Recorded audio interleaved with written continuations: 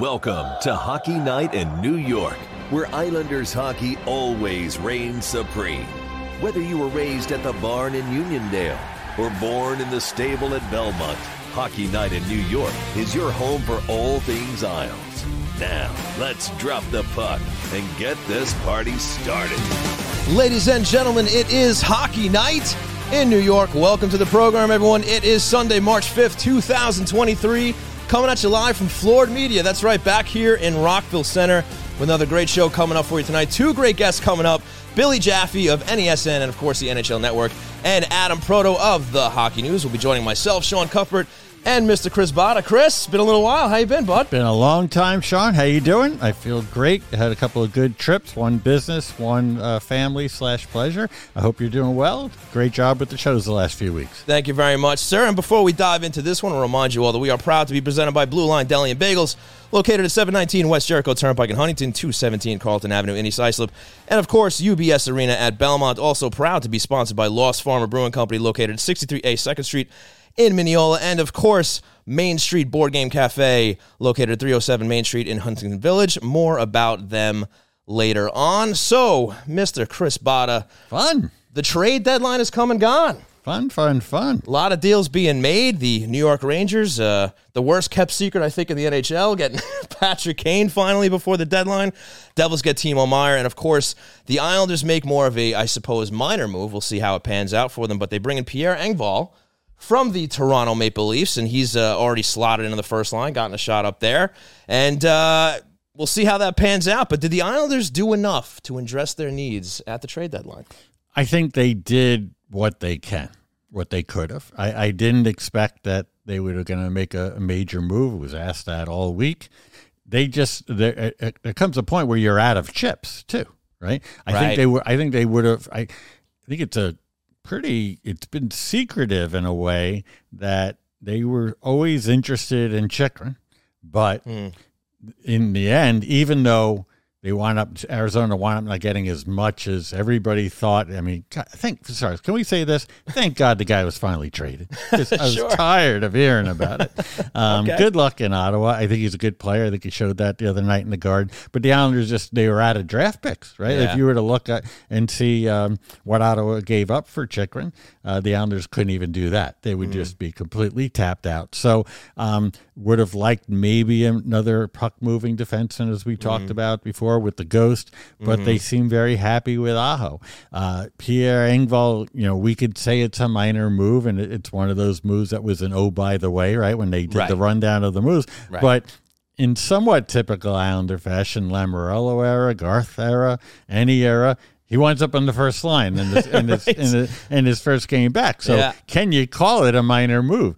They took on a contract. They took on a player who has some pedigree as a 30, 35-point scorer. So I didn't think they were going to do anything in those 24 hours before the deadline, and for the most part, they didn't, and that's okay.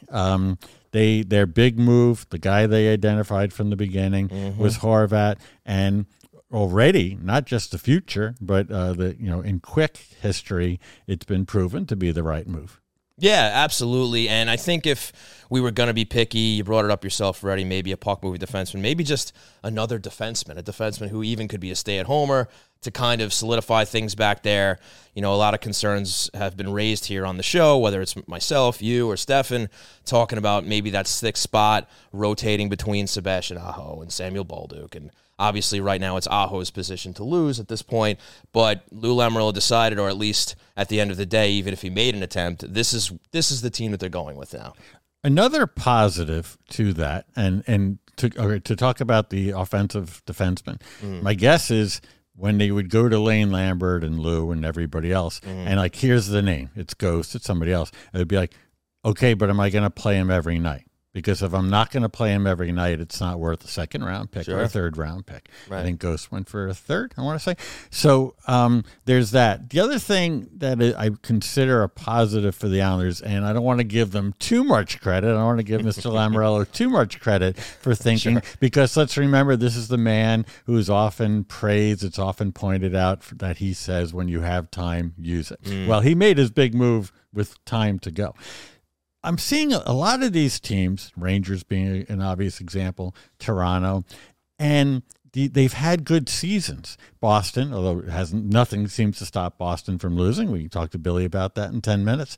But a lot of these teams made some pretty radical changes. Yeah. Like I can't keep track. Right. I'm still putting on games saying, oh yeah, he's there now. I admit to that. Okay. And you wonder, 60, 62, 65 games into a season, is that the way to go? Because you're giving yourselves a runway of 17 games to mesh everybody in. We're already seeing, Kane, seems to be trying too hard with Panarin. They're not. I mean, yes, that's a very evil laugh, right? You didn't even mean it to come out that way, and it came out evil.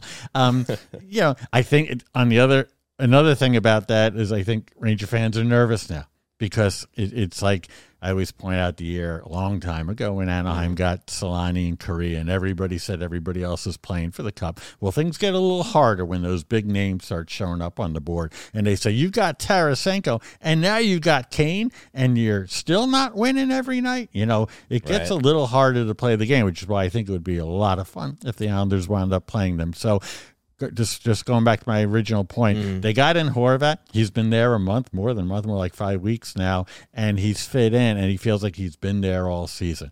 They're missing Barzal right now, but I think there's something to be said for getting your major moves done earlier and giving your team more time to marinate. Yeah, I agree with you, Chris, and I saw you throw out there on Twitter talking about the trade deadline grades and whatnot. What would you give the New York Islanders with all-encompassing, with even going back to Bo Horvat? How did they do with their trades? I give them an A because Pierre Engvall is a try, right? That's the GM. There's no downside. Either he looks like a genius if Engvall can find another level, and worst comes to worst, they'll use these next few weeks to determine whether they want to extend him or not, whether they want to qualify him, whether he's worth that. I don't know, but they have a little time to decide that. If he doesn't work out, he will be easily forgotten. I don't mean that in a mean way. I just mean the move will be easily forgotten. If he works out, it'll be like, wow, he really got a steal. But I judged him just on the Horvat trade. I liked it when it happened. I like it even more now. You? Yeah, Chris, I'm with you. Look, I mean, I don't think Horvat could have fit in any better than he has already. And he did when Barzal was still healthy in those first couple of games that he got in with him. And then even after him going down and with Lambert having to shift the lines around a little bit, bringing up Anders Lee and kind of figuring out who was going to be on the other side there.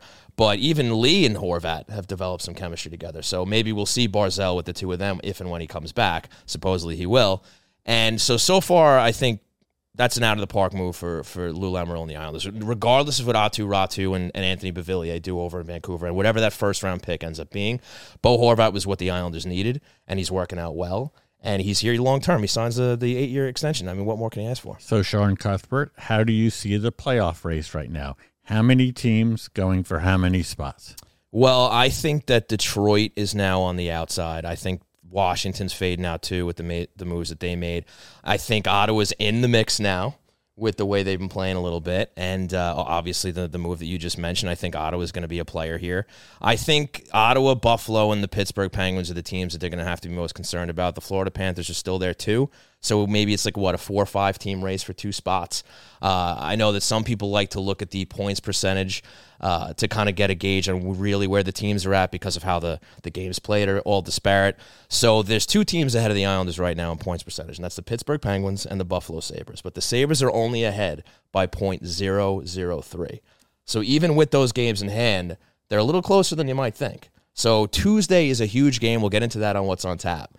But I like the Islanders' chances. They're in the first wild card spot. Now, that's going to change. If I had to use a crystal ball and project ahead, if and when they get in, which I think they will, it's going to be that second wild card because I would think that Pittsburgh will probably, when they make up those games in hand, they'll probably end up ahead of the Islanders, but there's no guarantee there either. Okay. Right now, just on this date, I'll still say it's 6 teams going for 2 spots. By the way, I'm aware that there's not a big gap before you come across the Rangers. I'm going to go on the assumption that they will eventually figure it out, all these stars, and that they'll be good enough to get that spot. Mm-hmm. So Detroit, especially if they lose tonight, and if you want, we could do a live ceremony where they're losing 2-1 early third in Philadelphia. If they lose that game, think about it. By the way, Pittsburgh losing both of those games to the Islanders in regulation. Do you know what the standings would look like? I think they'd be like something like 36 points ahead of the Islanders if they just right. if they just won those games with 5 games in hand. And then Tampa gives the Islanders no help whatsoever. Yeah. No, and Tampa's got their own problems too. Yeah. Who knows? Maybe they fade. But right now, I'll still go for 6. The reason why I say Washington is I just mentioned this before. Sometimes when these teams appear to give up, their GMs give up on their teams and the guys go away, the remaining guys pressure off, fun, let's stick it to the GM. Sure. You know, let's I can't rule out an Ovechkin team. They still have some talent there. Florida, the Islanders are fortunate that Florida has underachieved this year, and I believe they have underachieved this year. I still feel, and I'll probably say this through 82 games, that they're the team most capable of running off 8 in a row. You know, there's still some talent there, but that said, I'm not optimistic for them. I agree with you on Buffalo. I'm going to resist talking about Buffalo until the look ahead because there's an important point to make there. So there's still, Pittsburgh, they've made the moves. They've started to play a little bit better.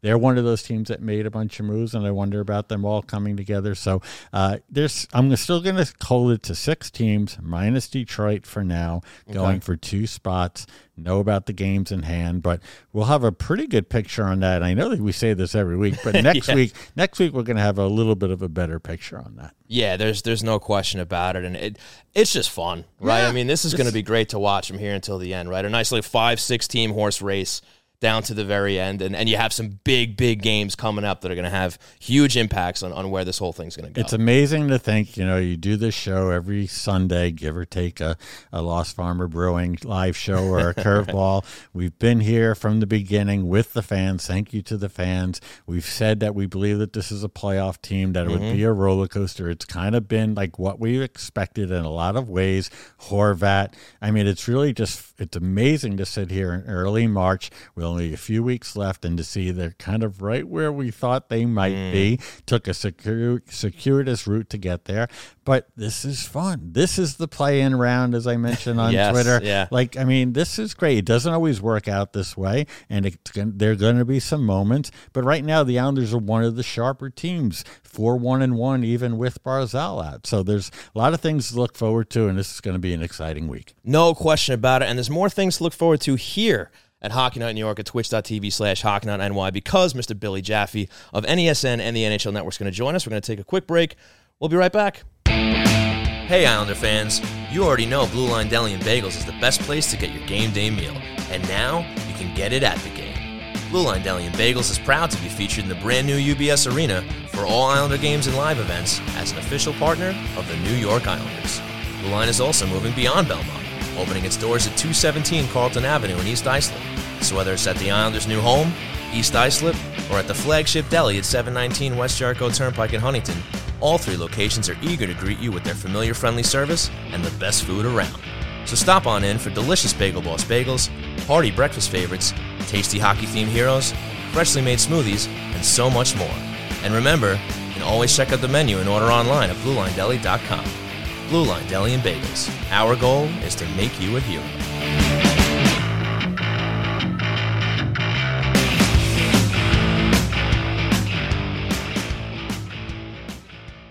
Thanks for giving some time to our sponsors. Ready to talk more Isles? The train rolls on right here on Hockey Night in New York. And welcome back to Hockey Night in New York with Sean Cuthbert and Chris Botta, and we're really glad to be joined by the great analyst for NESN, NHL Network, and the top podcast, top 5-10 consistently in America, Morning Brew with Jaffe and Razor, Andrew Raycroft. How are you, Billy? It's Billy Jaffe. How are you, Billy? I'm great. How are you guys doing? Did you have a day of youth hockey today, my friend? Today was just one game, but it's been a mega weekend of youth hockey. The voice is a little shot. That's why yeah, I'm still wearing the colors, proud colors, Boston Junior Eagles. We had first weekend bots of our playoffs, and to say it's intense is a little true, and a lot of fun. Now, went 3-0 this weekend, and in the semifinals now next weekend. Congratulations. And I'm sure you are always kind to the referees, correct? Actually, I am good to the yes, I am good to the I know refs. it could get pretty intense over there. I'm not so always good to my players, but I love the referees, having been one, and we need more of them. So no, listen, all kidding aside, it's been an amazing experience, Chris, coaching this team, excuse me, and these kids and these people. It's been awesome. And, they're working their butts off, and it's a fun experience. I'm glad to hear it. I honestly don't know how you and Raycroft do it, a podcast a couple of times a week when the darn team wins all the time. Sean and I sit here. We were on this roller coaster of a season. Oh, they look pretty good under Lambert. Oh, God, no, they're not any good. Fire Lou. Oh, they got. I mean, I don't know how you guys do it. So thank you for joining us here. I was wondering your take on the back end of the Eastern Conference. We think it's about 6 teams, maybe 7 with Detroit if they find a way to win tonight, going for 2 spots, and where the Islanders fit in there. The Islanders' performance in Boston a week or so ago notwithstanding, how do you think the Islanders look in that race?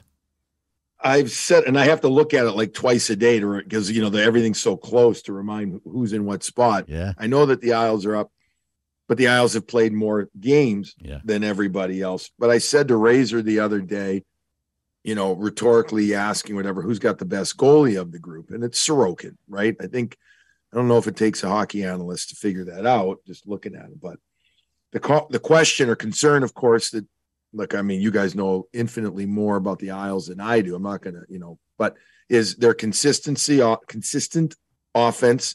And also just, where are they with the Barzal thing? Where, like, I look at this team and I'm like, they're going to be better. They're going to be good. They're going to be, and then they're not. And then they come through. I guess it's to your point, Chris. Yeah. Like, one day they're great and the next day they're not. And that is a concern, I think, heading down the stretch. Like, I haven't seen signs of they're going to be fine. With all that said, I can't tell you that I have seen that of any of the other teams in that group. Saw Buffalo the other day. I know they beat Tampa last night. We saw Buffalo in Boston. And notwithstanding that the Bruins are the Bruins right now, I'm just saying, you thought they would come in with so much hunger, so much P&V, and they came in tepid, lukewarm at best, right? And you're like, yes, they're missing Tuck, and yes, they're missing Dahlin, but I still expected, I guess, literally more fight in them. And it was 2-0 heading into the third. It was nothing. They got throttled 7-1. Ottawa's interesting to me. You know what? I kind of feel like Ottawa's with house money right now. I do. Even though they said, yeah, we want to be competitive and good. You know what? This team, I feel like they got house money. I think that they have been, I'm a huge fan of Brady Tkachuk. I think he gives them attitude that a lot of those lower teams in the wild card, Chris, don't have, like, meaning that swagger, that youthful bliss. And I think that he's got it. And I'd like the Chychrun ad. If anything, you know what I think that does? I think that gives him a ginormous shot of, we believe in you. And we went out and did something like that. And we haven't done a lot of that in the past. Yeah, we had an interesting offseason, but now all of a sudden, nobody was talking about Ottawa getting Chychrun, and here he's there. So, I think it gives him a lot. When it's all said and done, I don't believe in Florida. I just don't. Detroit is nice. Derek Lalonde's doing a nice job there. I don't think that, look, Tyler Bertuzzi being traded to Boston, I think will be a tough ask for them without them, or making it without them. Pitt, to me, that's the only team. I think it's New York and Ottawa. And then Pitt, I can't figure out. And I didn't really love what they did there in the trade deadline. Yeah, Billy, how you doing? Sean here. I agree with Sean. You. Good to have you on. I was a little unsure about what Pittsburgh was doing as well, but just looking at the broad scope, now obviously a lot of players changed teams here at the deadline. Did any teams for you kind of stand out as winners and perhaps losers here at the deadline that kind of gave themselves a little bit of a boost heading into this stretch run before we get to the playoffs? Well, winners, I'd say Boston, and it's not because I do all their games. But am I allowed to say bad words on here? Sure, or no? Yeah. Go for Although it. I noticed you said P&V. Can you not say piss and vinegar on this? Well, I didn't know. I mean, I was going to say, holy shit. I mean, if you look at what they did. You can say whatever you want. There you go. Orlov and Hathaway. I'm at my best when I say whatever I want. I usually get in trouble, but that's okay. I really like what they did, and it's not because one of my employers is Nesson, which they lose like once every 6 weeks. It's okay that you can compliment. No, them. but what I'm saying, I love what they did at the deadline. I did. I loved how they addressed what are their potential weakness and maybe more importantly, perceived weakness. And now, because their perception of the Bruins in the last couple of years, and the Islanders actually, because it was true 3 years ago, throttled the Bees in that playoff series. That, I think, is what has gotten the Bruins to this point. I really think that, guys, because meaning to bring in Orlov, to bring in Hathaway, to bring in Bertuzzi. Yes, they had the injuries to Hall and Foligno, but to bring in those guys that are hard to play against, that is what they needed more of, and they did that. And Orlov, the joke here is he's playing like Bobby Orlov with 2 R's, and right now he's not going to keep up the offensive end of things. But on the other hand, he's such a good D. He didn't really get that as much credit in Wash. He's going to get it here right now, especially if they can help lead the Bruins to new heights. So I really like what they did there. I do like the Timo Meier acquisition in New Jersey. I think of it as we got one of the biggest fish out there, guys. That's how much we think of this team. I'm very impressed with what they've done on the road. I'm fully admitting, hand in the air, I wasn't really buying them for a long time. I can't tell you I'd put money on them, but I really like what they've done, and I think they're going to be a tough out in the first round. After that, we'll see. Those were the teams I thought that did real well. I think that in the East, there's other teams too. Everybody loaded. I actually think Toronto did well, except my question is, guys, did they do too much? Mm-hmm. Yeah. And that's going to be, I guess time will tell. I think that this is a team that was so searching for an identity, right? And they thought, Kyle Dubas said, we got our goalie and Matt Murray. He's going to help us. And then that's not happened. And then they get Samsonov to play well. Okay, not bad. And then all of a sudden, guys started doing less is more. And they started playing better team defense. And they started winning. But then all of a sudden, boom, they blow it up. I think you could have left it at O'Reilly, Achari, who, by the way, I think is a very good under-the-radar ad. And I think you could have left it at Shen. Mm-hmm. I do. Or maybe just Jake McCabe. I don't know. It seems like an awful lot there. This is an obvious comment. We'll figure it all out in 6 weeks, right? One of us will be smart and the rest of us will be dummy analysts, right? But it's going to be interesting to see. I just wonder if they did too much. And out West, I actually like, LA taking a chance on those guys. I do on Korpisalo and Gavrikov. I think they're a good team. I don't know if they're great. Edmonton and Ekholm, I liked it. I still not buying that team with that goaltending though. Billy, that's fair. And, you brought up Boston and they make these ads to shore up what already looks like obviously a juggernaut here this year, breaking records in the NHL, quickest to 100 points. And those teams you talked about before in that wild card race, that Boston's probably going to be the team that, maybe the Islanders are one of these teams are going to have to worry about. So no better to have you on now for a little pre-scouting report. What has made this Boston Bruins team so good this year? They bring in the new coach in Montgomery. What's had that team just rattling off all these wins, especially because I think going into this season, not everybody was that high on Boston. Now you see them kind of proving the world wrong, and they're at the top. Yeah. It's a multi-leveled, multi-layered answer, but the first thing is depth. And how do you want to look at depth? Well, the Bruins have it in spades. They get Krejci back. So now everybody gets slotted into the right center spots. That's one depth. You get a healthy Nick Foligno. You get a healthy, Frederick had some injuries last year. You had a few D-men get injuries. You get all Lindholm was injured last year after he came over. You get these guys healthy. And, we knew that Hampus Lindholm was good. We did. We knew he was good. We didn't know how good. He's not a 2. He's a 1B. He is. If he was with the Islanders, he'd be a 1B there. He's got Charlie McAvoy 1A, Hampus 1B, and the two of them toggle back and forth sometimes. Who's going to take that mantle for the night? And to be able to have one of those two guys on the ice for about 48 of 60 minutes is pretty freaking good, right? And now you got Orlov, who's playing 22 minutes a night. So in theory, you could have one of those three on the ice every second of a game now. Not bad, right? So depth, goaltending depth. Swayman, yes, a little struggle-ish early on, had to get right. It was hurt a little too.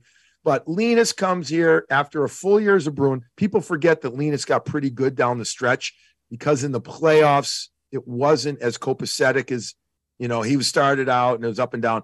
But he came in there after a full off season of comfort and just a man on, it's not even a mission.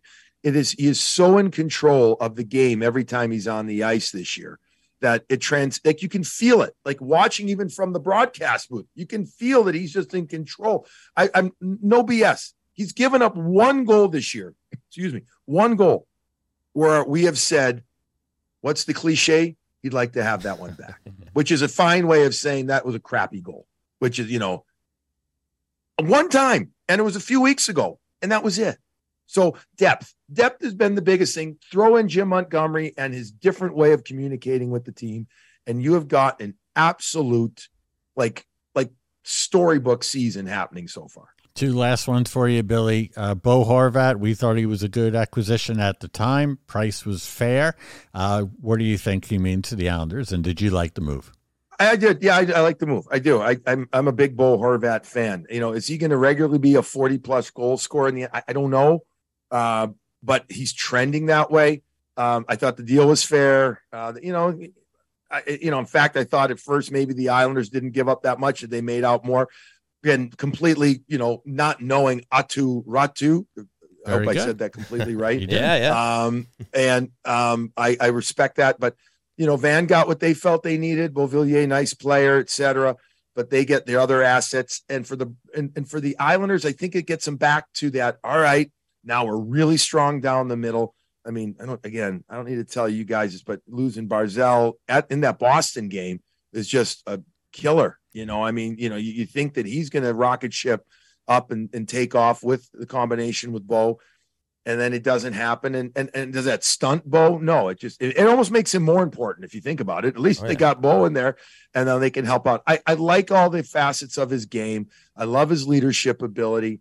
And listen, man, I mean, how often we saw it actually with Hampus Lindholm Bots, where he signed a contract, days after getting traded or without ever having been here. It's a gutsy thing to do, but obviously Bo is very, satisfied with what he heard of and what he knew of the island, and rightfully so. It's a wonderful place to play. I think it's a good addition.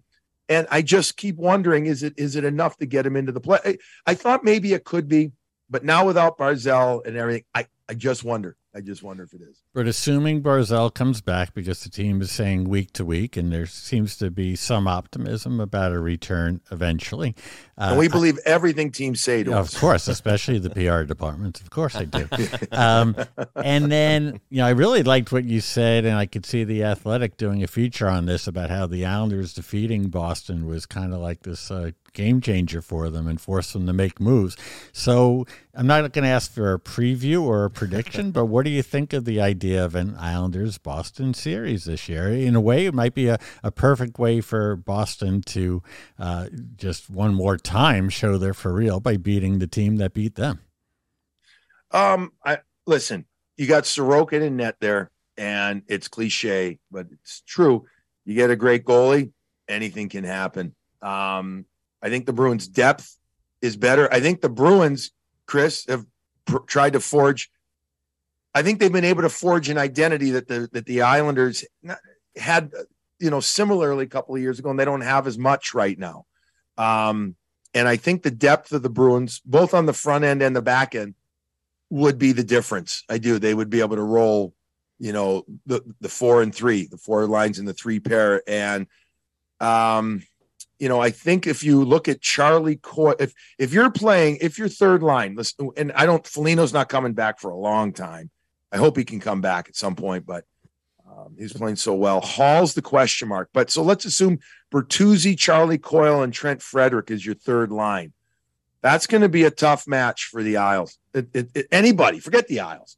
That's going to be a tough match, assuming that you're matching a certain line against the Bergeron line. But wait a second, let's not forget David Pastrnak with the checkmates and Krejci and Zacha. I just think when it's all said and done, that third line matchup would be significant. Whatever that third line ends up being for the Isles, you know what I mean? Whoever they wanted to match with it, it's a tough match, especially with deep pair, especially with a deep pair.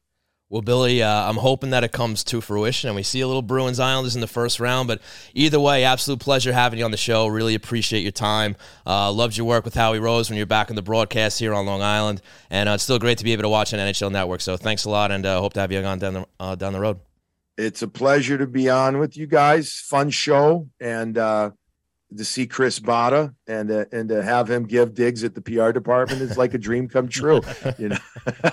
Thanks, Billy. I appreciate it. Not at the Islanders PR department. I'm saying at a PR department. Yes. I'm saying. Congrats to your team and the family and everybody. Okay, thanks for doing this. Yeah, you got it. Anytime, guys. See you later. Thanks a lot, Billy. Bye. Take care. All right, folks. That was the great Billy Jaffe of NESN and the NHL Network and his fantastic podcast like you were talking about. Yeah, one of the best. Yeah, I learned so much riding on planes with him, talking to him before games, after games. A lot of the things that you might hear me say about back-to-backs and who has an advantage when and different things like that, a lot of it is from experience that he had and also from him talking to people for years preparing for these broadcasts. Yeah, no doubt about it. So, Chris, you want to say a little something about Main Street Board Game Cafe before we break for Adam? Yeah, that sounds good. Main Street Board Game Cafe in Huntington Village on Long Island's North Shore. Games for sale and for open play, food and drink, beer and wine, fun and friends. Bring the magic of phones down, eyes up, tabletop board games to your family. Our staff will help you find the right game, from old favorites to the hottest new releases. They have everything from strategic to easy party games. Get off your screens and unplug your game for a night your family will remember. Looking for meetups to join? Our Magic the Gathering, Dungeons and Dragons, or Game Night Live communities are welcoming for all. We also do parties and corporate events. Located at 307 Main Street in Huntington Village, go to mainstboardgamecafe.com for more information. Main Street Board Game Cafe. Find your crowd, unplug your game. Excellent stuff, Chris. I actually had the pleasure of stopping in over there within the last week or two. Great place, met Neil. Great place. It was packed. All the tables were full. I can't even call it a niche. Like he found something there, and it's special. And I wish we had one in town here. Yeah, hopefully down the road. But great stuff over there. The food was excellent. So definitely stop on down to Main Street Board Game Cafe in Huntington Village. So we're going to take one more break here. We're spoiled with the guests we have on the show tonight. Adam Proto of the Hockey News is going to join us. We're going to take that break. We'll be right back. Miss the days of mixtapes and arcades? Love the taste of a bold IPA or maybe an ice-cold lager? There's a place where all of those magical things come together. Lost Farmer Brewing Company. At 63A East 2nd Street in the heart of Mineola, Lost Farmer combines a love of the 80s and a passion for quality beer to create brews that can only be described as gnarly, radical, and totally tubular. The retro vibe of the tasting bar will amp up your nostalgia, while the blend of both local and exotic ingredients amp up your taste buds. Beer not your thing? Crack open a can of cider or sip a Chardonnay on the extended patio. Order up from the snack menu. You can even bring your own. If you're more of a homebody, pick up a growler to go or order online at lostfarmerbrewing.com. And for all of Long Island's hockey fans, Lost Farmer created the delicious Stable Shaker American Lager to celebrate the newly built UBS Arena at Belmont Park. Whether you're at the stable for a hockey game, concert, or a comedy show, you can find Stable Shaker by can and draft around the arena. So raise a cup to the next cup with Lost Farmer Brewery, the future of Long Island craft beer.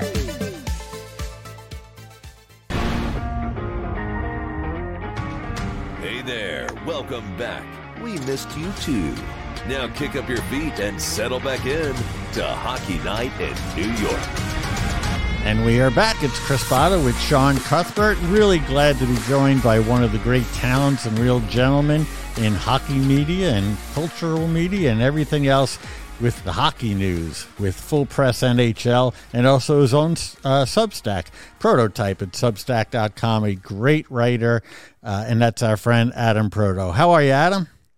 I'm great, Chris. How about you? I'm doing great, thanks.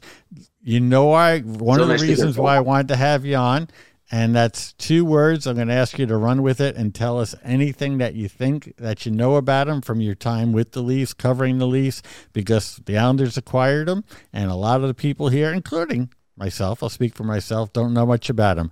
Pierre Engvall. What are the Islanders getting?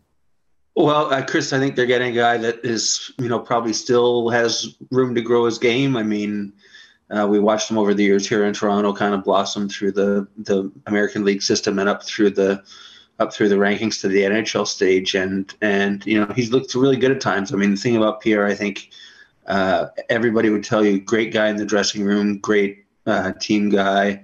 I know the Leafs didn't want to see him go really, so it's, I think, a compliment to his character. But he's not somebody that has, I think, what a lot of hockey people would see as a killer instinct out on the ice. I think he's a big body, big frame. He was the biggest player on the Leafs, I think, at 6'5", and was smooth. I mean, swift. They called him Seabiscuit or Biscuit for Seabiscuit the racehorse, right? Mm-hmm. So, that was what stood out for them. And I think what stood out for people too was he does have the ability to contribute offense, I think. But where it started to go wrong with him with the Leafs was that his contract is going to be due next season as an unrestricted free agent, and the Leafs really don't have the structure right now where they can afford a bunch of guys who would be making $3 or $4 million a year. That's probably where, Pierre Engvall's salary will be next year, I would imagine. And so I think at that stage they made the move to get him out and, recoup a draft pick back. I think that was a pretty good move for both sides, to be honest. And now Engvall will get on Long Island the opportunity to be that 20 to 25 goal scorer consistently every year. And people think he has the wherewithal to do it in terms of his skill set. But I think people wonder where that edge is. I think people that are looking for a big guy to play up to his size, I think people would probably say Pierre doesn't really play up to his size, and he can kind of get a little lost in the mix out there at times. But he does have talent. He is going to help the Islanders for sure. And he's a super nice guy as well, guys. So I know in working with teams, you don't necessarily cheer for teams per se. You cheer for people. And I think a guy like Pierre Engvall is a guy that you cheer for as a person. Really well said. Do you see him as a Lou Lamoriello player? And it's possible that Lou said, yeah, I want him, and that Toronto knew this was the team to go and get a third-round pick for him? Yeah, I do think so. I think Lou, in his time with the organization, he knew what the cupboard base was in terms of assets and long-term assets, and sometimes, he'll push the needle, as we all know, guys. He'll be bold, and he certainly did that with Bo Horvat. But other times, I think he just lets the drama of the trade deadline play out and find his own pressure points where he wants to move. And so when he saw the chance to get a young player to, not take anybody else off the roster, to acquire him, and then be in a position to offer him, a raise, stick around if things go well in the next 6 weeks and in the playoffs, I can see Pierre Engvall being a part of that team for the long term for sure. It's just, teams are going to ask themselves, is the 15 to 20 goal scorer what we're getting, or is it the 20 to maybe 30 goal scorer that we think he could be? And I'm not sure that, a huge long-term contract would apply. Is my guess. I would think they would get somewhere in the area of maybe a 2-year deal, kind of keep him in that kind of mid to low tier of the NHL pecking order, and keep him, still up and near the top 6, maybe top 9 forwards, but give him some chances, allow him maybe to work with the Islanders and kind of develop that killer instinct. I just don't know that you can expect it, because everybody has been expecting it in Toronto, and it just ultimately wasn't there. Hey, Adam, Sean here. Yeah, I actually wanted to key right in on that. You talk about the fact that he may have some more room to grow, and you look at how top-heavy that Toronto Maple Leafs team is, and all the talent that they have. And was it a situation where maybe, given all those guys, the Tavareses, the Matthews of the world, just didn't afford Engvall the chance to maybe play in a higher role on that team, to even afford him the chance to show whether or not he has that 20, 25 goal scoring potential? Oh, yeah, that's a great point, Sean. I think, the Leafs' commitment to those core 4 players, basically guarantees the top line, and then another one, and then you add in another guy like Ryan O'Reilly to the mix.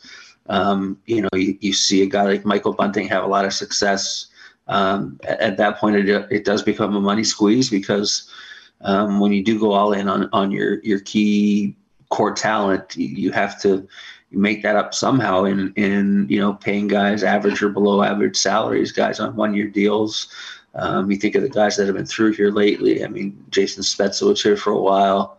Wayne Simmons is still technically with the organization, though he's not playing. His last days may already been played, but you can see how guys kind of get put in the system to churn in and around the big players, and if they don't do at least what the team has for a bare minimum, then they leave themselves open for discussion. And I was a little bit surprised at the deadline, guys, that a guy like Alex Kerfoot, I mean, he's had a pretty miserable year, but he's not a bad player. I just don't know that his salary, $3.5 million, was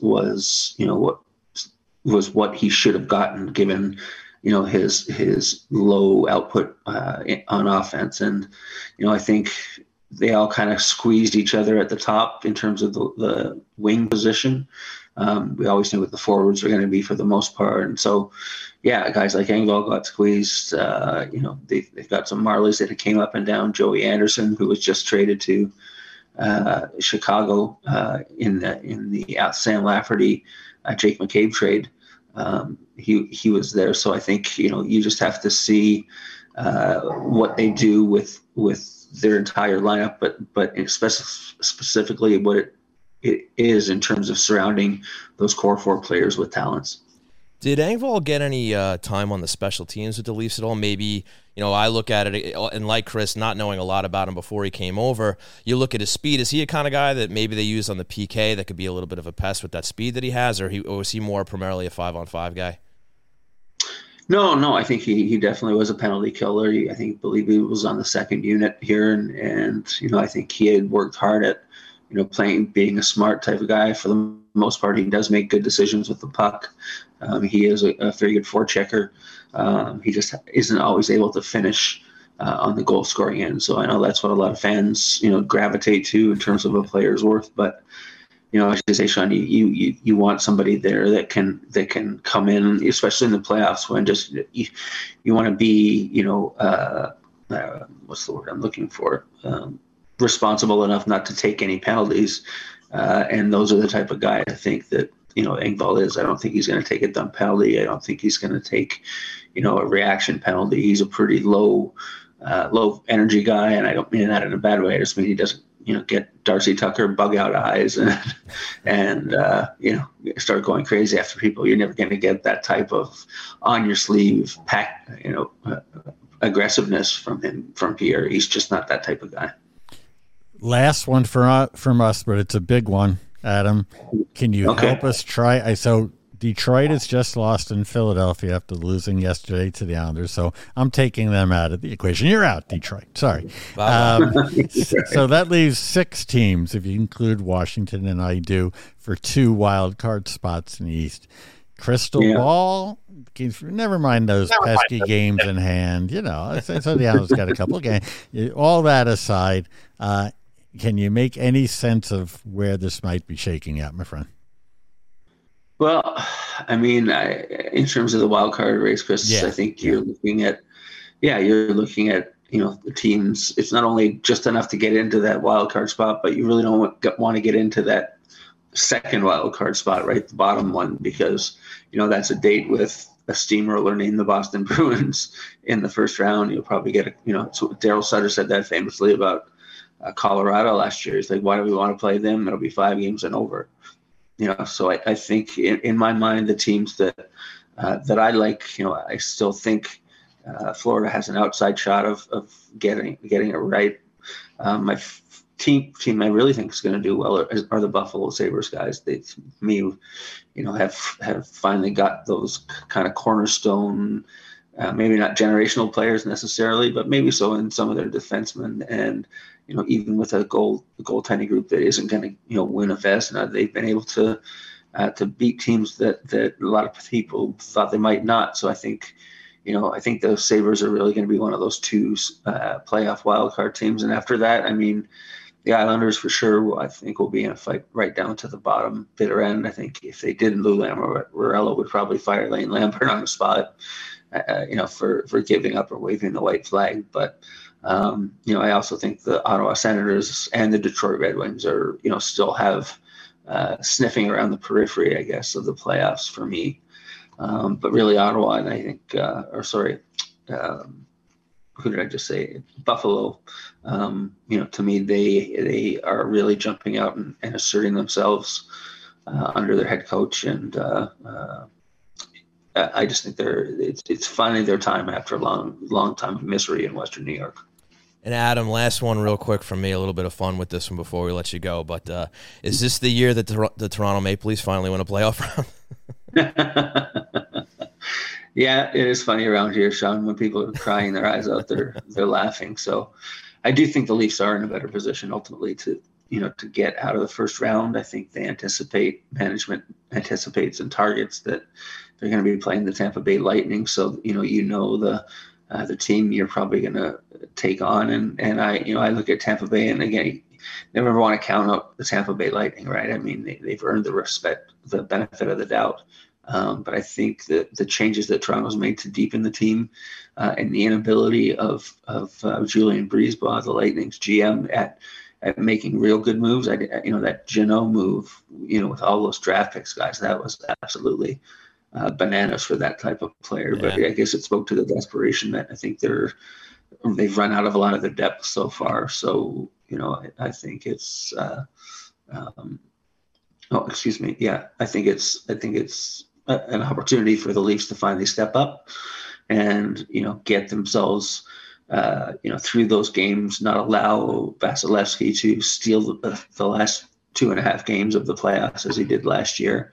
And once they do, and if they do get past that first round, again, they'll probably have to face the Boston Buzzsaw Bruins, right? It's not going to be easy just to get out of that division. So I do think, if I were guessing a man today, I would bet that the Leafs would win in the first round and lose in the second. Fair enough, Adam, and I'm with you. I think guys like O'Reilly and Schenn were the right flavor of guys for Toronto to finally get out of that first round. But I want to thank you so much for joining us tonight. Really appreciate your time, and hope to have you on again soon, and have a great rest of your night. Yeah, guys, and just so I'm clear, I am not an apparition. I know it might look like it in my picture here on the screen, but just bad lighting in my apartment, unfortunately. Oh, that's funny. Fair enough. Thanks so much for doing this, Adam. Man, my pleasure, guys. Have a good night. All right, Adam. Bye. Take care. All right, that was Adam Proto of the Hockey News. Great little spot there. What do you think, Chris? Yeah, I've been so focused on the Islanders and whether they can make it or not. I haven't really even looked at it, but if Tampa, unless they can really figure it out, that is interesting that Toronto, I would consider them a favorite in that series, right? And I think they finally brought in the right guys. And maybe, like Billy Jaffe was saying, maybe 2 moves too many, a couple moves too many, but they finally brought in some guys who have that playoff grit to them. You know what I mean? Mm-hmm. Like you can throw Tavares and Matthews and Nylander out there, score plenty of goals and stuff like that, but they're not those playoff guys. And I think that's why Tampa gave up all they did in that deal, because the guy they picked up from Nashville, Jeannot, right? That's how you pronounce it. He's tailor-made for the playoffs, a guy like him. Yeah. He's a greasy player. He's not scoring as many goals this year as he did last year, but he's the kind of guy who's going to, win your battles in a tight playoff game and probably pot in the odd goal or two here or there. So, and to something that Billy Jaffe said, he is right in that anybody trying to get into the 8th spot and so this idea of having to face Boston. So maybe that did influence Detroit. Like, what are we doing here, right? Washington is Washington has been the anti-Islanders in terms of just being like, we'll start shedding and because we need to start rebuilding eventually, which is, by the way, is what a lot of Islander fans have asked for, and I understand that, and the Islanders didn't do. But Washington has done that, and we'll see if they hang in. It appears that perhaps Ted Leonsis, the owner, has told Brian McLennan, the general manager, that that's okay. You have my endorsement to do this. I'm not going to fire everybody. I could see Peter maybe getting fired after this year if they don't make it. But the one team, though, that I have no problem with them trying to get into that 8th spot, and they would have reason to feel like they had a chance, happens to be the team that we do a show about. So when we talked 6 weeks ago, I guess that was about it's kind of the old Herm Edwards, you play to win the games, you don't quit now, you make those moves, and they made the Horvat trade. Yeah, I mean you owe it to yourselves in this group to get into that spot. And if it's the second wild card and you play Boston, so be it. Everyone will pick Boston to win in 4 or 5. You hang that on the wall, you put Sorokin in the net, and you see what happens, and you have fun. And I understand they'd be prohibitive underdogs. I understand. No, I would not bet on the Islanders probably, unless the odds were really, really juicy. Right. But you go in there and you beat them once before, a different team, a different era, just 3-4 years ago. But, the Islanders would have reason to have some confidence, to have a belief system. We don't have to. The fans don't have to. The critics don't have to. But they would have that. So if the Islanders wound up with the second wild card spot, I'll sign up for that right now. Sign me up too. And speaking of those teams that they're vying for these final 2 wild card spots for, why don't we start getting into what's on tap? And now, it's time for What's on Tap, a look ahead at the Islanders' upcoming schedule. That's right, folks. It's time for What's on Tap, starting with Tuesday. Huge game. This could end up being one of the biggest games of the season from here on out for the New York Islanders. The Buffalo Sabres come to town to UBS Arena, and I've said it on shows past here. That's one of the teams that I'm kind of worried about as far as being one of the teams that could supplant the Islanders in one of those wild card spots. So you really got to win this game against the Buffalo Sabres. So you have that Tuesday. Thursday, they go into Pittsburgh to hopefully, at least keep things somewhat neck and neck with them, even with the games in hand. And then Saturday, the Washington Capitals come to town, who may or may not still be in the race. But look, they're still mathematically there. There's still going to be a problem with a guy like Alex Ovechkin on the team. So 3 huge games coming up for the New York Islanders that are going to have a heavy influence on where they stand in this playoff race. Chris Botta, what do you say? Well, one thing that I want to say is that Buffalo, unfortunately for them, has a game on Monday night at home against Edmonton. So to the folks who rightfully so say, boy, it stinks the Islanders have all these games in hand, one of the ways that these teams are going to make up this distance that the Islanders don't have to worry about anymore because they played there 65 or however many it is, is they're going to be playing more games. And one of those is against Edmonton. Perhaps that's a game Buffalo. Buffalo, I guess, like all these teams, including the Islanders, have been impossible to predict lately. So nothing would surprise me. But it is an advantage, a small advantage to the Islanders that Buffalo is coming into this must-win game for both teams on Tuesday, but having played the night before. Pittsburgh, I mean, it's been kind of funny. I mean, those 2 Islander victories I already mentioned before. We'll see what happens there. This is a little bit of a different Pittsburgh team because Ron Hextall threw the roster through the blender a little bit, made some additions, a little more mobility on the defensive side, but also probably weaker defensively. So there's that. When we look at this playoff race, like right now, the trending hot teams besides the Islanders for 1-1 is Ottawa. And Buffalo. Yep. The advantage that the Islanders have is that most of the Islanders in this Islanders group have been there. And those other teams are teams that are there every year. They've been, is this going to be the year? Especially Buffalo. Ottawa really started once they signed Giroux, could this be the year they make the leap? History usually proves that those teams don't make that leap yet, that it won't be Ottawa's time.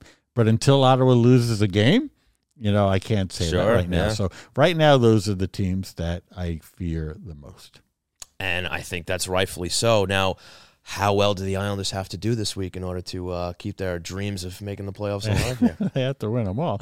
All right. I mean, 5 points. And, Washington is a game they should win at home. I think they win Tuesday. Pittsburgh, I don't know what's going on there. Yeah. But is it me or every time I go on Twitter, Hextall is trending? And no, it's not just Leia. I feel terrible about that. It's Pittsburgh fans going after Ron, and I always find it a little funny because he never played for them. He played for hated rivals. So when things go bad, he's a bright guy. He's a good person. I understand it hasn't worked out well this year for them, but he is constantly trending. And when you look it up, it's fans talking about that they want to run him out of town. So I can't figure out the Penguins right now. to answer your question, no, the Islanders, they have to at least get 4 of these 6 points, and ideally 5, and those are gettable.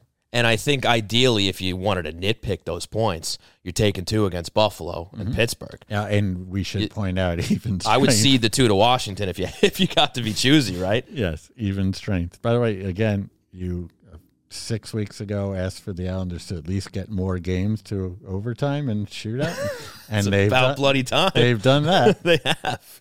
That Minnesota game.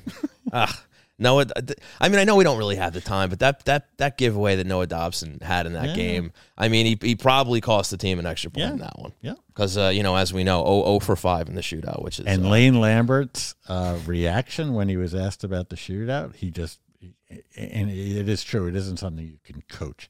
He said the guys have to try harder. They have to keep on working at it, and they have to score. He was irritated, not at the question. Mm-hmm. He was just irritated, period. Yeah. And I can't blame him. I don't know. The only way that probably ends is with Sorokin, stopping, say, 6, and the Islanders eventually getting 1. But they've done that. They've done that so far too. It's unfortunate. It is to say the least. All right, Ed. Let's go right into the hero of the week. That's right, folks. When you hear this song, that means it's time for the hero of the week. Brought to you by the Blue Line Deli and Bagels. Half price hero, which this week is the Selly, featuring grilled roast beef, sautéed onion, mushrooms, and fresh mozzarella on a toasted garlic hero. Stop on in to the Blue Line Deli and Bagels Huntington location. Mention Hockey Night New York and get half off the Selly. So Chris Botta, who is your hero of the week? The captain, Anders Lee. All right. He has his moments, his weeks where sometimes I go, wow, when they look to move forward in this maybe 2.0 version of this group, would they ever consider moving him on a pretty good contract as he gets older? And then he has games, and by the way, I don't mean to say like he's that inconsistent, but he has plenty of them, enough so that the answer is no, where he doesn't so much carry the team on his back offensively, but emotionally. You see, he's at the center of a lot of this. Right. And when they need a big goal, it's Brock Nelson, of course. Horvat's been chipping in, and Lee's every bit a part of it. So every once in a while, I just say, yeah, what's up with Anders Lee? And then he has a game, and it's just like, Anders Lee plays on my team for the next 5-6 years. I don't care. Go ahead. There you go. 2 big goals against the Wings yesterday. My hero of the week, I'm going to go back to Zach Parise. He had the opening goal yesterday against the Wings, had an assist on Nelson's beautiful goal against the Jets last Saturday. That nice little individual move in front of the net there. But Parise makes the chip play on the boards to get Nelson the puck. And look, we've been singing Zach's praises all season long. I mean, pretty much since he's gotten here, with the work ethic that he's brought to the team and the leadership, and he's still chugging along. And I went with Zach Parise. So there you go. Anders Lee, Zach Parise, your heroes of the week. I'm trying to look up Pierre Engvall's career in the shootout. Okay. All of a sudden, he might go first for the next one. All of a sudden, it hit me like, maybe that's like something that we. Unfortunately, I can't easily. Well, is he a guy who even gets in there with all the names that team has? I know, right? He's never got right, unless it goes to like round 5 or 6, right? Hey, if somebody on the Twitch chat can look up, because my eyes aren't that great. Plus, I try to pretend to listen to Sean when he talks. So I don't like to be rude. So, what a bastard. If somebody could look up on the chat Pierre Engvall's career shootout prowess or lack thereof, that would be great to let us know. And speaking of those of us in the chat there, why don't we go into Questions Brewing? It's time for Questions Brewing, brought to you by Lost Farmer Brewing Company. Eddie, Jay, how we doing back there, fellas? I'm doing great. Welcome back to the studio. That's man. what I was. It's good Jay, to be how back. you been, man? It's been a little while. Thumbs up. He's good to go. The road shows were great at Lost Farmer, Yeah. but there's nothing like keeping Jay company here on Sunday nights. There you go. All right, so why don't we fire away here? What do we got? We're gonna start off with Mike. Mike says, with Trotz being the new GM in Nashville, do you think he'll do Lou a solid and take Josh Bailey off our hands? After all, Barry loved Josh when he was here. I don't know about that question, but it's so much has gone on that I think I did have him all the way down my list of possible topics. But congratulations to Barry Trotz, new general manager of Nashville. Yeah, that's where his home is. I'll just repeat what I said on this show 2-3 months ago that if I'm the owner of the team or the general manager of the team, I want Barry Trotz to coach my team. I don't want him to be general manager. It doesn't mean that he can't make a good general manager, and I'm sure he's going to surround himself with everybody who knows the CBA frontwards and backwards and will do his contract. That's usually how it works. My only thing is, and he's not going to coach too. I'd be stunned by that because I think we've seen that that hasn't happened now in a long, long time and should not. And but I am happy for him. He had said even before he took the Islanders job that that's something he would like to move into. It's a lot of coaches' dreams to be the GM, to be the one doing the firing and hiring instead of the other way around. And he achieved his dream. And he earned it with Nashville. He earned it as an original guy, as a close confidant of Poile. It all worked out. So good for him.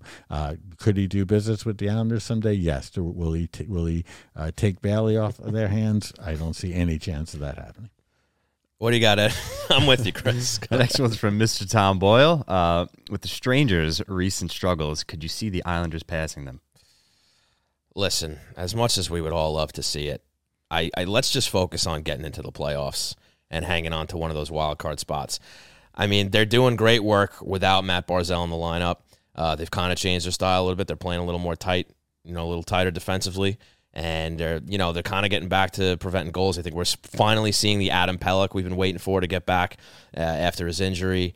And, so far so good with Barzal being out and with all the competition that we just talked about tonight surrounding those wild card spots. I think that's got to be your main focus. If the Rangers start to plummet for one reason or another, and they got too many chefs in the kitchen maybe, and they have all these stars and they're not meshing well, and they go on a little bit of a losing streak here, I'm all for it. Let's get out of that last spot, right? Let's avoid Boston until the conference final, right? The thing about the standings though is like they can change really quickly, right? So like right now, like was it 7 points? So it looks like that's gettable, right? Right. But if you were to do a what's on tap for the New York Rangers, they play at Montreal on Thursday, and that's a game that I would expect that they win. Sure. But now, you want to talk about who do you want to root for? Sure. Guess who they got this weekend? Who they got? Buffalo and fucking Pittsburgh. Well. I guess everybody's going to be quietly rooting Rangers. Right? Yeah. And where this gets difficult is when all these teams play each other, which we are seeing. Right, the 3-point games and all that. Yeah, which is why the Islanders just got to keep winning and hope the chips fall in their favor. And they got a little help over the weekend. I think, what was it? Might have even been last night or 2 nights ago, where you had a bunch of those teams in the race playing games, and a lot of them lost. Not everybody, but you got a couple losses here and there. So the Islanders have been getting help. So just keep doing your job, and hopefully they continue to get a little bit of help here, maybe from the Rangers this coming weekend. But let's just focus on getting to the dance. What do you got? And Zab09 asks, what has been the catalyst for the Islanders' better play in their end? Well, I think there's always when you lose your number one center, your most explosive player, there is a tendency to be more mindful. Do I think that Lane Lambert and John McClain and Doug Cooter are drawing up? Okay, we gotta really protect the goalies. No, probably not so much with this team, but I do think they're inspired by let's do this without our guy. It works for short bursts. Probably most famously, correct me if I'm wrong, for this franchise, maybe it happened in the early 2000s as well, or late 2000s, but Pierre Turgeon was out of the series, and Ray Ferraro and the Islanders beat Pittsburgh, right? Like they were able to do that for 2 weeks. They won 4 out of 7 games. So it is something that happens short terms, and I do think there's been a little bit of a tightening of the screws and more of just a conscientious play toward defense. They're still lacking some goal scoring, but if there's any theory to it, it's that, because the goaltending continues to be superb, including Mr. Varlamov.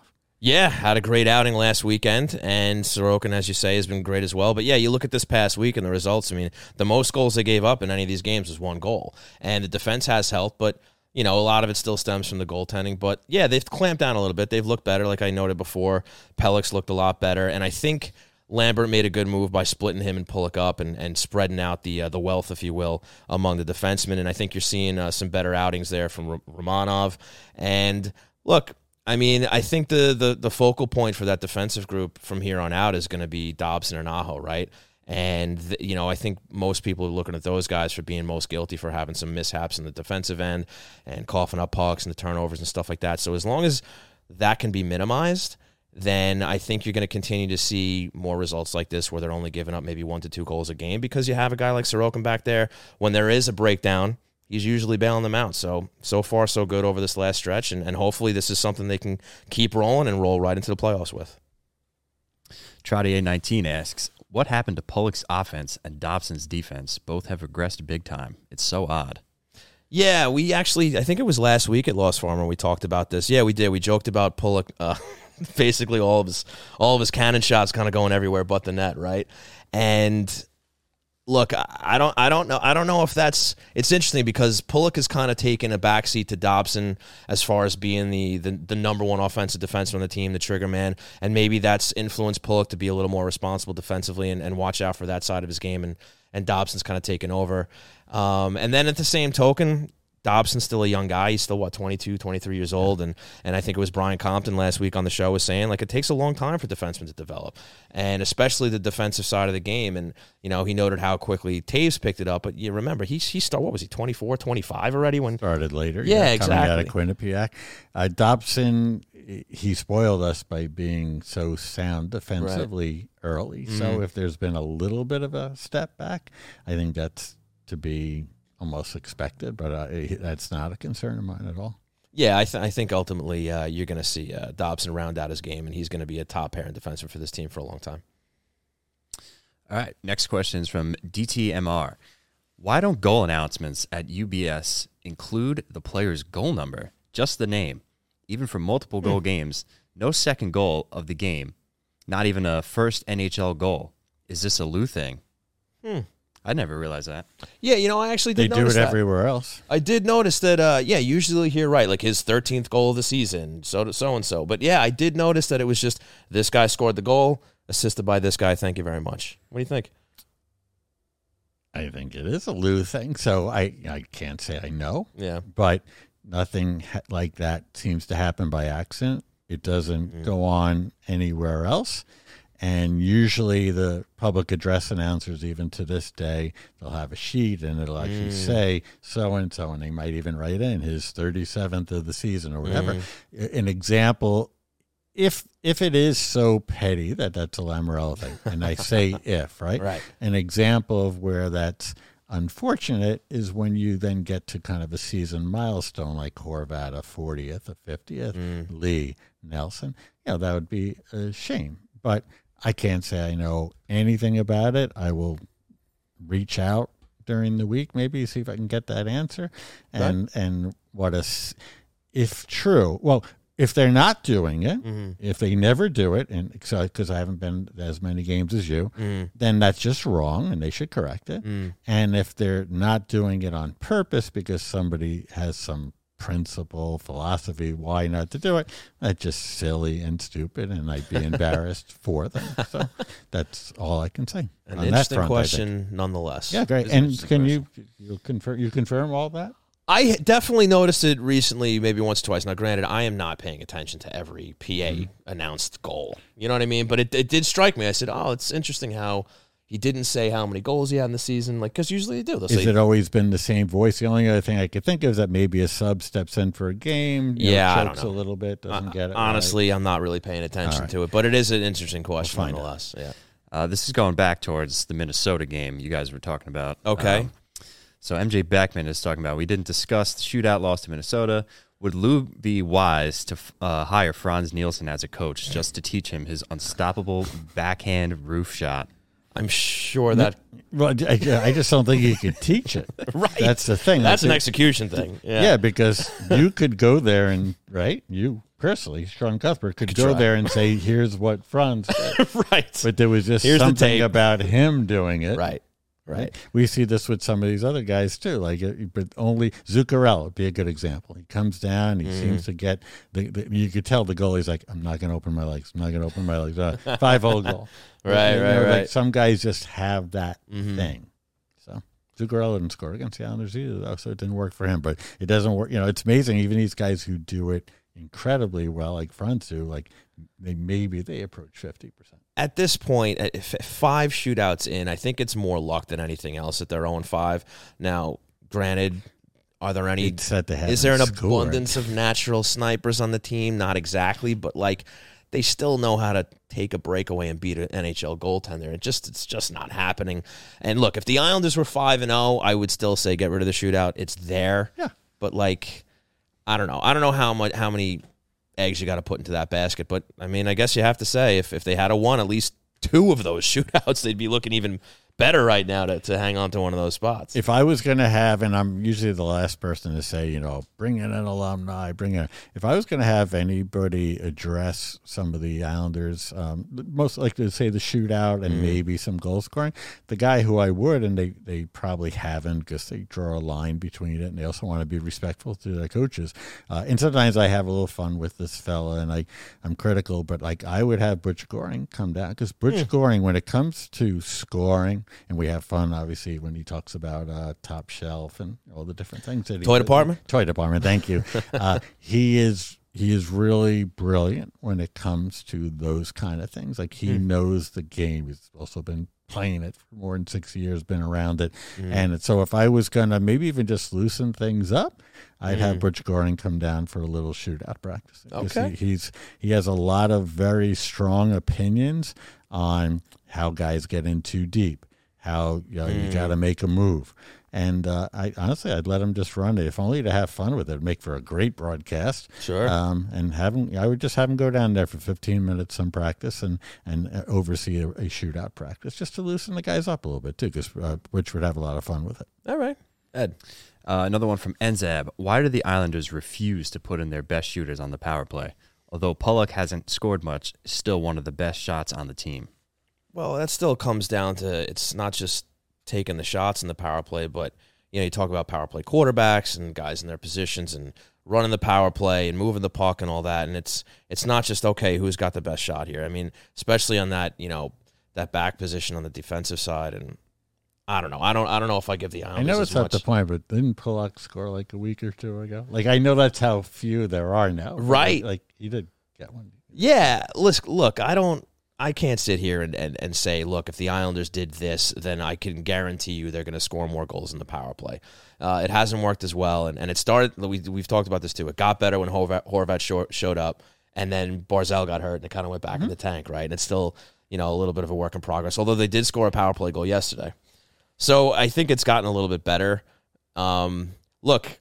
It's going to be scored by committee with this power play because you don't have that Ovechkin, you don't have that Tarasenko, you don't have that guy that you can just Zibanejad to just unload, shot after shot, and they have to work it a little bit differently and try to find that, getting the goaltender moving, from side to side or whatever it is. I do think that they should be shooting more in general, and just when you have guys like Lee and Horvat on this team.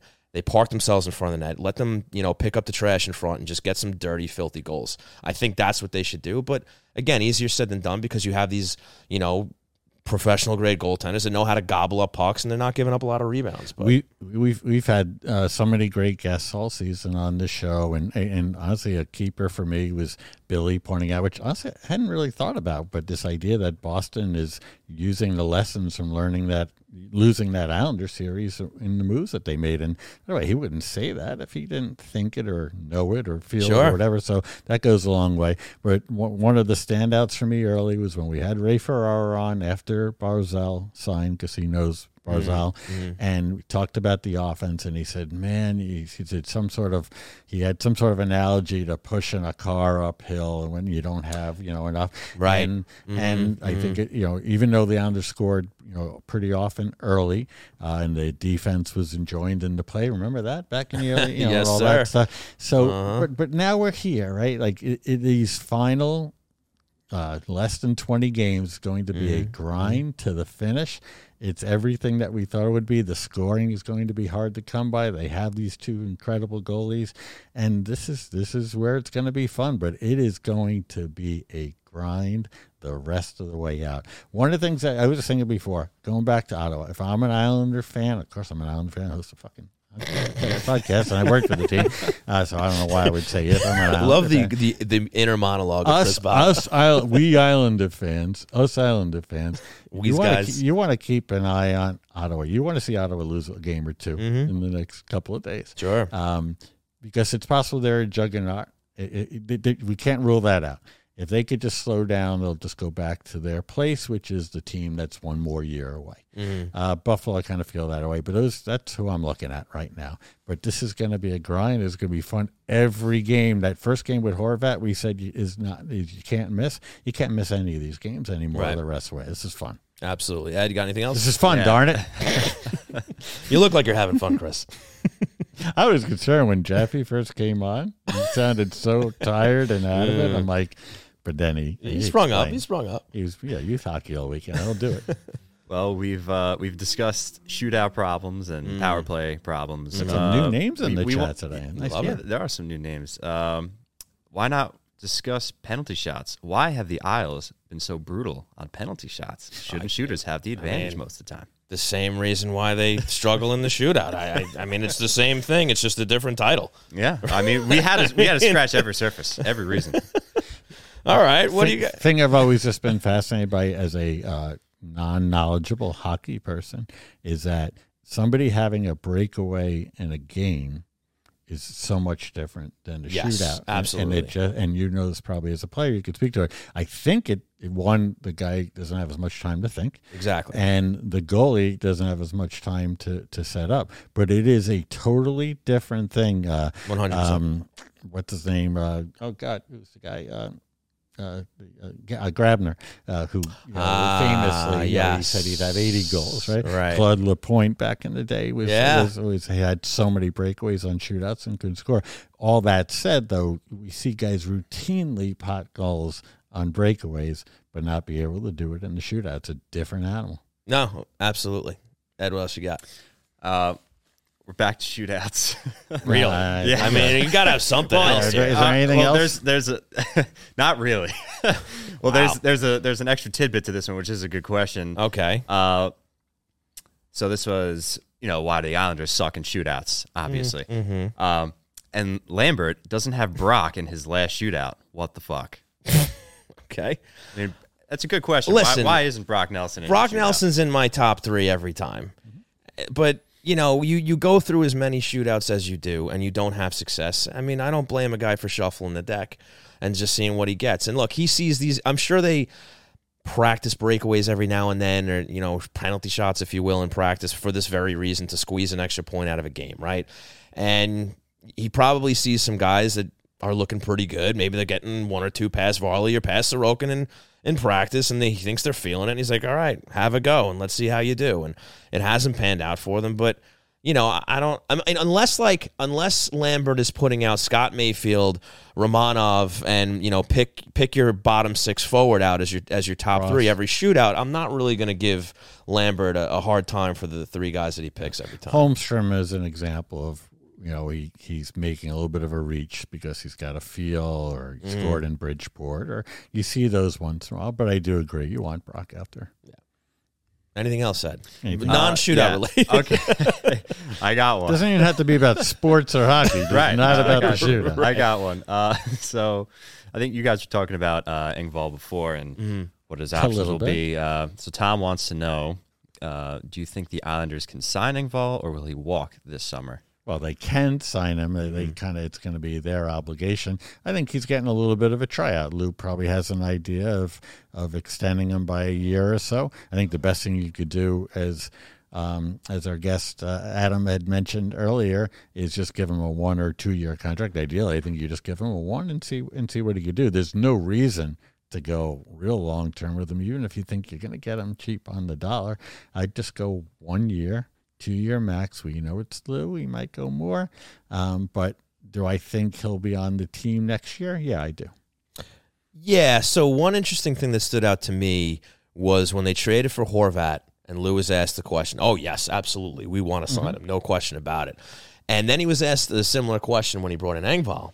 And he said, yeah, we'll see. Well, we'll see what happens. So, I think it's going to be a trial. See if he fits in. See if you know, he meshes with this team and he sees a longer term role with the team, I think he's open to it. And if he does, you know, slot in nicely, yeah, he'll get a year or two. If not, thanks for your service and move on. Yeah, and on the answer on Horvat, he knew, even though he might pretend to not read the clips, he's well aware of what people are saying and writing about it. And he probably, even when he said it, he might have had somewhat of an agreement or an understanding in place with Pat Morris as to what it was going to cost. So, okay, Ed, one, maybe two more, and then we'll get out of here. I believe I touched base on every single we question. appreciate everybody participating. Yeah, absolutely. Good session. Well, with that, Ed, you know what to do. Yes, I do. I pressed the button. That's why you're here, buddy. All right, folks, I want to thank you all for tuning in to twitch.tv/HockeyNightNY and your favorite podcast providers later on. I want to send a huge, huge thanks out to Billy Jaffe and Adam Proto for joining us here tonight. Two great guests with some great, great stuff. And, of course, a huge thanks to our wonderful sponsors, starting with Blue Line Deli and Bagels, located at 719 West Jericho Turnpike in Huntington. Check them out at BlueLineDeli.com. Big thanks to Lost Farmer Brewing Company, located at 63A 2nd Street in Mineola. Check them out at lostfarmerbrewing.com as well. And we've been having a great time over there, and there will be more fun to come. We'll let you guys know about that soon.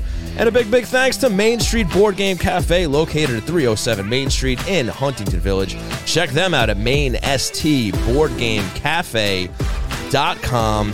Chris Botta, let's remind everybody, where can we find you on social media? At Chris Botta NHL. You can find me at Shawnee Hockey on Twitter. You can find the show at Hockey Night NY on Twitter, Facebook, Instagram, and TikTok. And of course, folks, remember, if you like what we're doing here, tell your Islander fan friends and tell your Ranger fan friends too, just for shits and giggles. But tell everybody, spread the word, throw some reviews out there, rate, review, subscribe on Twitch, on YouTube, on your favorite podcast provider. Please, please, please spread the word. For Chris Botta, for Jay, for Ed, my name is Sean Cuthbert. We've been Hockey Night in New York. We will see you next week.